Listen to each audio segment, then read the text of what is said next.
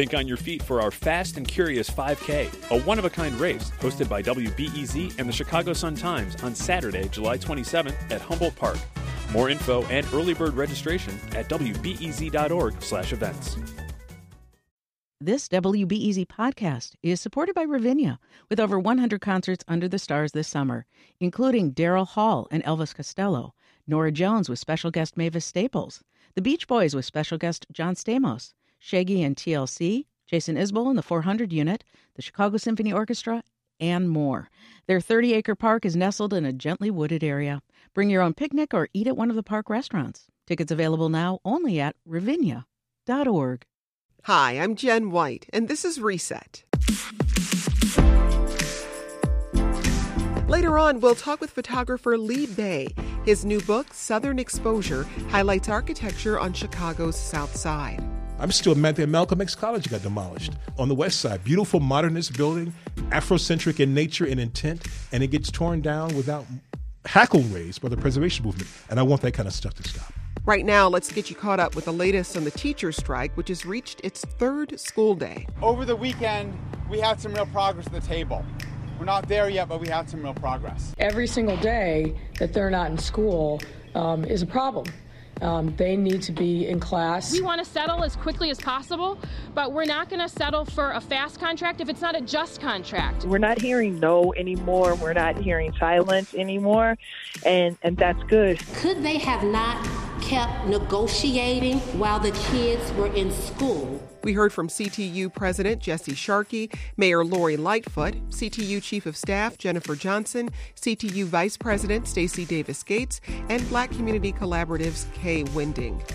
For the latest on the strike, keep it tuned to 91.5 WBEZ or follow us on Twitter. We're at WBEZ Reset. Over the weekend, WBEZ's Dan Mihalopoulos and Dave McKinney broke news of a federal raid at the downtown offices of the City Club of Chicago back in May, and they've learned that Illinois House Speaker Michael Madigan was among the 10 to 20 people named in a subpoena to the group at that time. The president of City Club is a top lobbyist for ComEd. Dan starts things off by explaining what the City Club is and what it does. It's an organization that's very, very prominent in civic circles. Anybody who's anybody and wants to run for anything in this state will go through the City Club and try to pitch this crowd of movers and shakers over lunch at Maggiano's. And today, Kwame Raoul, the Attorney General, is there. So the show goes on. So you mentioned Jay Doherty is a top lobbyist for ComEd. What else can you tell us about his work for the company?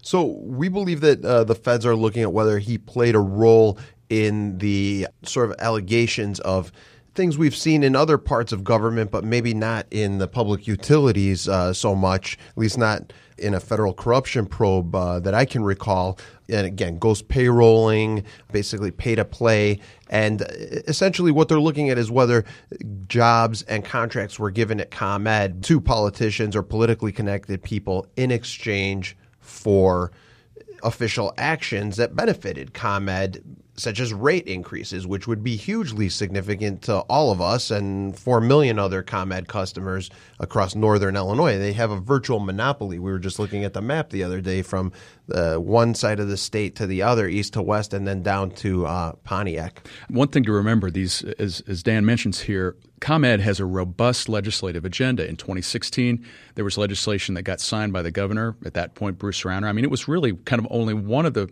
things that Democrats and Republicans could come around under the Rauner administration, and that increased rates. It helped support some of the financial difficulties that their nuclear plants were having, Exelon's nuclear plants were having. And then there was also a follow-up piece of legislation that was kicking around that would have also been a boon potentially for ComEd, that did not go anywhere in late May. And there was this belief that it might resurface in the veto session coming up at the end of this month. It stalled. What's interesting about this whole angle that we believe the feds are looking into with political hires and political contracting at ComEd is that this is all kind of, under the radar screen. I mean, it's different than a campaign contribution that a utility company or any other entity would make, where you can go online with a few keystrokes, see who's contributing to whom. There's no disclosure of any of this anywhere. if it plays out the way that some are seeing this play out, I mean, it could constitute a favor to a legislator, say if a legislator's relative or boyfriend or girlfriend or child gets hired. One of the central figures in all of this, Marty Sandoval, state senator, his office got raided. His daughter, Angie, works at the utility company. She's been accused of no wrongdoing, but that gives a hint of what is in play here. Well, and we should say ComEd and Exelon executive Anne Pramaggiore abruptly announced her retirement from the company last week. Dan, what do we know about that? It's a pretty big deal when you're talking about somebody that was paid $6 million in total compensation last year and is looking at a golden parachute of, I think, $7.7 million. That's a high-level position. This is someone who spoke, by the way, at the City Club 5 times over the years, was introduced by Jay Doherty. I didn't see any disclosure by him when he was introducing her and lauding ComEd that he's a lobbyist for ComEd, much less that they were raided over his connections to ComEd and over issues that had to do with Madigan. But yeah, it's a pretty big deal. And she wasn't the only one that's quit there recently. You talk about Angie Sandoval. She's apparently still in the government affairs office, but a guy who was her boss, I think, named Fidel Marquez, and another guy who was there for a long time named John Hooker have left. Fidel Marquez was left earlier this month from ComEd. John Hooker had been a former executive and a lobbyist for them, and he cut ties with a lobbying firm that he worked for that is headed, by the way, coincidentally or not, by the lawyer for Mike Madigan, a guy named Mike Casper. So ComEd is the state's largest electric utility company, as you both mentioned. But how does Michael Madigan fit into all of this, Dave? Well, I mean, he's operating the levers of power. I mean, if you want to get anything passed in Springfield, you have to go right through his office. And so the legislation we mentioned earlier in 2016, of course, had to pass the House of Representatives. So in Madigan, he is a fulcrum, really, and a real pivot point to all of this. You know, his history before several years ago, I mean, he had positioned himself kind of as a critic of ComEd and then came around and allowed this legislation to move forward in his chamber. And so it's quite intriguing that the government is zeroing in, apparently, on Madigan here to see what his dealings were with that company and others around it. Now, one of the little bit of intrigue that Dan and I and Tony Arnold uncovered was that with Jay Doherty, he is involved in a lobbying partnership for another company, another entity called Catalyst Consulting. And his lobbying partner there is a gentleman named Jordan Matchis, who is the Speaker's son-in-law. So that's another kind of just bit of intrigue about, you know, the connections that all of these people seem to have, you know, Madigan, ComEd, the City Club. It's all kind of woven together. Well, you know, agents have been seeking records on Michael Madigan on several fronts now. You've reported on raids at the homes of Madigan operatives, Kevin Quinn and Michael Zaleski. He's a retired Chicago alderman, among others. What does this mean for Speaker Madigan and his leadership of the House? I think it's very interesting. The City Club raid, looking at Jay Doherty, the ComEd lobbyist, Mike Zaleski, former alderman from Mike Madigan's part of town, who they were allegedly trying to help line up with some post-retirement work there at ComEd. You mentioned the operative Kevin Quinn. There's also another guy named Mike McLean, who was very, very close to the Speaker and was ComEd's lobbyist for many years and was praised quite lavishly by Mike Madigan when he retired from ComEd, at least officially, as their lobbyist a couple years ago. All these things happened at the same time in May, and then you have further raids more recently, again in Mike Madigan's neck of the woods in a couple of south suburbs.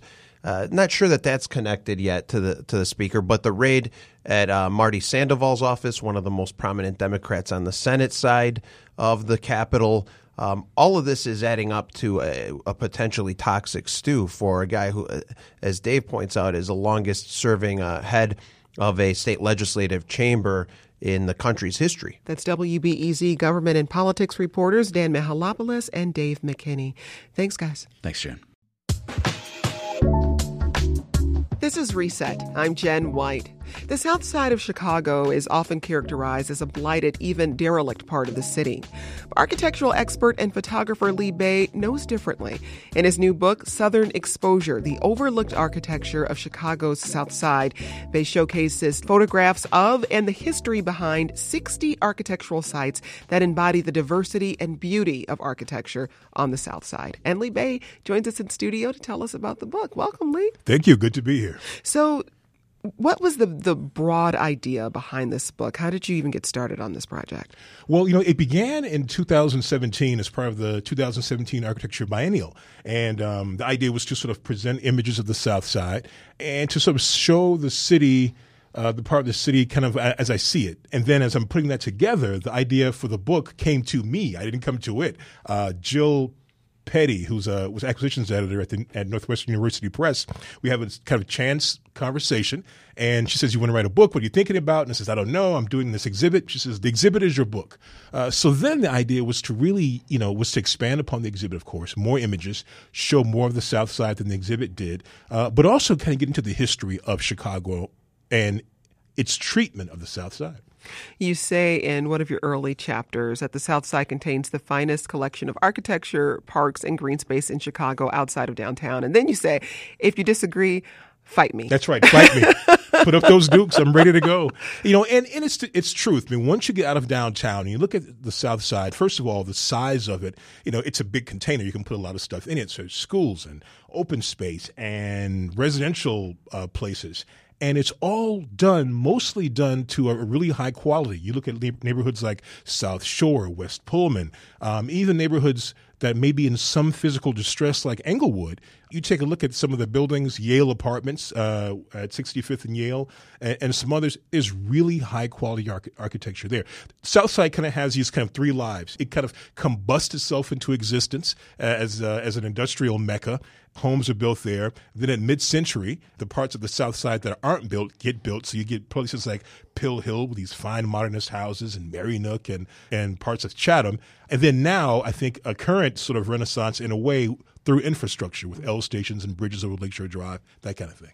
Well, it's clear this book is a bit of a love letter to the South Side. What did it mean for you personally to have the opportunity to really, I guess, express your love and passion for the South Side through your camera? It felt good as a homeboy, right, who grew up in Avalon Park and lives today in Pullman, to be able to show people, what many people that I've met, what I've told, I'll say, you really should check out the architecture of the South Side, and people often don't for the reasons we talk about in the book, the reasons we talked about in the station many times. People are afraid, they think there's crime, they think we'll get shot up or whatever. So to be able to take the time to shoot this and show it in a loving way. Southern Exposure is kind of a play on words. The title, in this hemisphere, a room with a southern exposure has a complementary view. The sun comes in the right way. And it's kind of what I wanted to convey in this book as well. But it gets personal a bit. I mean, it wasn't my intention to write about my father and his introduction, him introducing me to architecture. Someone I knew suggested that I do that, said, I like when you tell the stories about your father. Maybe you should put that in there. And it's a little emotional, right? Putting that in parts. And even now to read it, it's good. But I had to do a reading out loud about a month ago. And I got to the part where well, it doesn't give much away, where my father passes away. And I must admit, some 40 years later, got a little choked up, So, but it was good to be able to explain the South Side in that way, that I'm not just some architecture guy talking about it, but I feel rooted in the subject. Well, Chicago is known as an architecture city. Mm-hmm. But when you think about the critical discussion about architecture in Chicago, the South Side is largely absent. Mm-hmm. Why is that?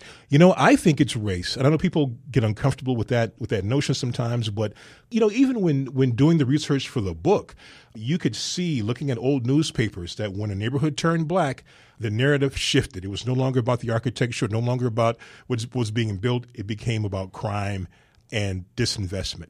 And I think civically, the city has done that for years, that when an area turns black, it turns us back on it in a way. And there is disinvestment. And when there is interventions in terms of urban planning, it's done with a bulldozer. But the book argues that this is no longer a sustainable way of doing business in this city, that Chicago can't be a world-class city and turn its back on the south and west sides of town.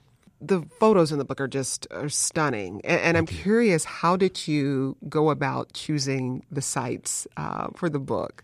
I tried to find sites, and that book could have been as thick as a unabridged dictionary. It could have been 10 times thicker than that and still would have touched it all. I tried to find buildings that I thought would surprise people, that they existed at all, let alone on the South Side. I tried to find buildings that had some visual beauty. I also wanted to stay away from abandoned buildings. We've had this discussion before about photographers who do fantastic work, but they concentrate on vacant and derelict buildings. I do put one in there at the last minute. I think it's the last building I shot, which is the old Lou Palmer mansion, Lou and Georgia Palmer mansion on King Drive, because I want something positive to happen to that building. Everyone asks about the cover, which is the D'Angelo Law Library, which is also obviously in the book, and that came because I was reading I was watching a documentary on Saarinen, Eero Saarinen, who designed this building, right? One of the celebrated architects of the 20th century. And I'm watching this documentary, and his son is a co-producer of it, and they're showing all of his work, and I'm thinking, okay, where's the law library? They show all of his college work, his collegiate work, and then next thing I know, the credits are rolling. I thought, what happened to the law library? And in my mind, I thought, well, if a Saarinen can get quote unquote lost on the South Side, then any building is possibly that it can happen. So that's how I wound up on the cover. In the book, and then the cover was designed by Marianne Jankowski at Northwestern Press, who just knocked it out the park with putting that on the cover. One of the goals of the book is to, I guess, retell or recharacterize the city's popular narratives of the South Side.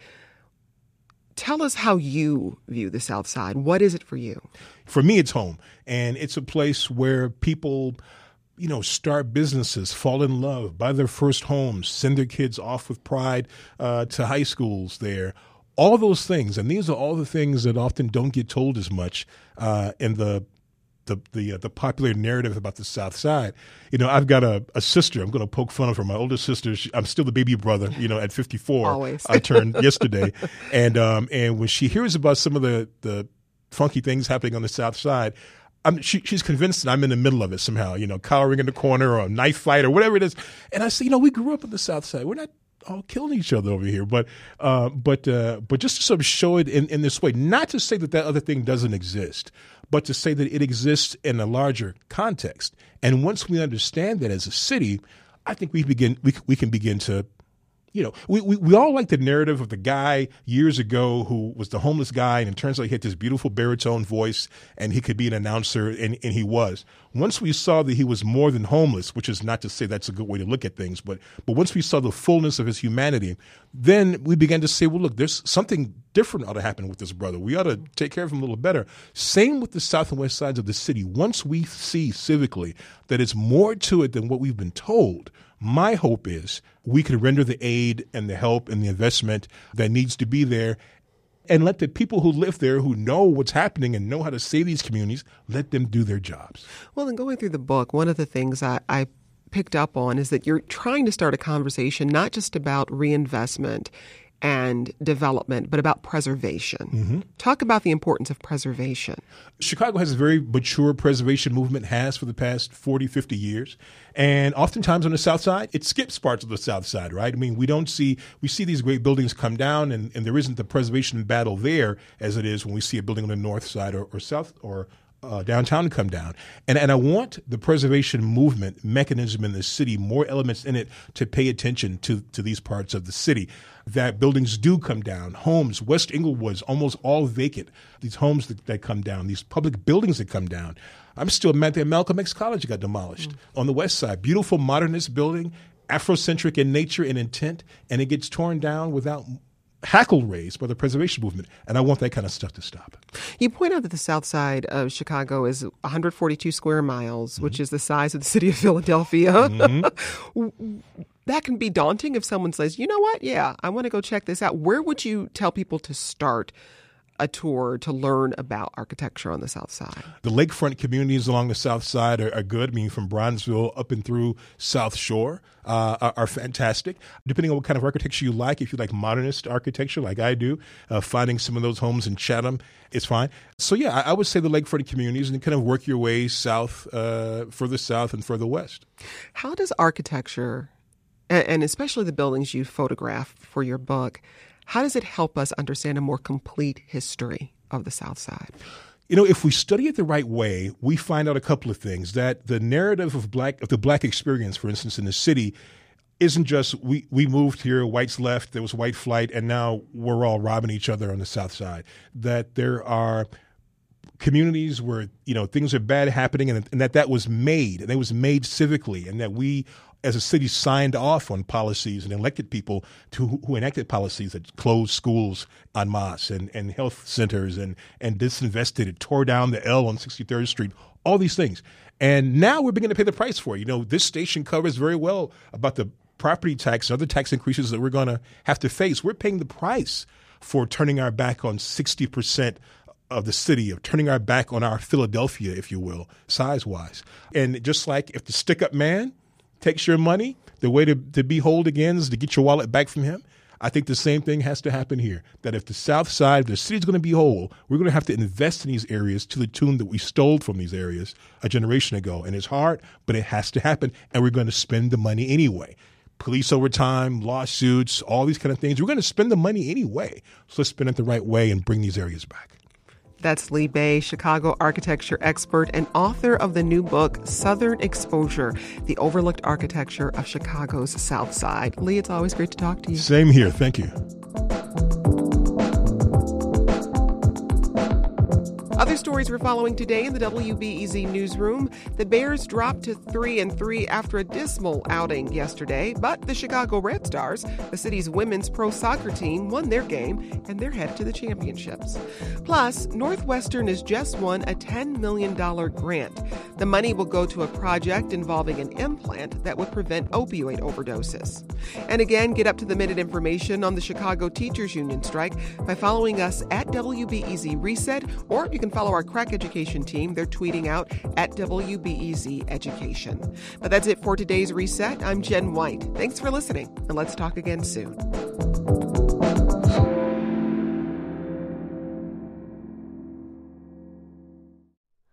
Hi, it's Terry Gross, the host of Fresh Air. We bring you in-depth, long-form interviews with actors, directors, musicians, authors, journalists, and more. Listen to our Peabody Award-winning Fresh Air podcast from WHYY and NPR.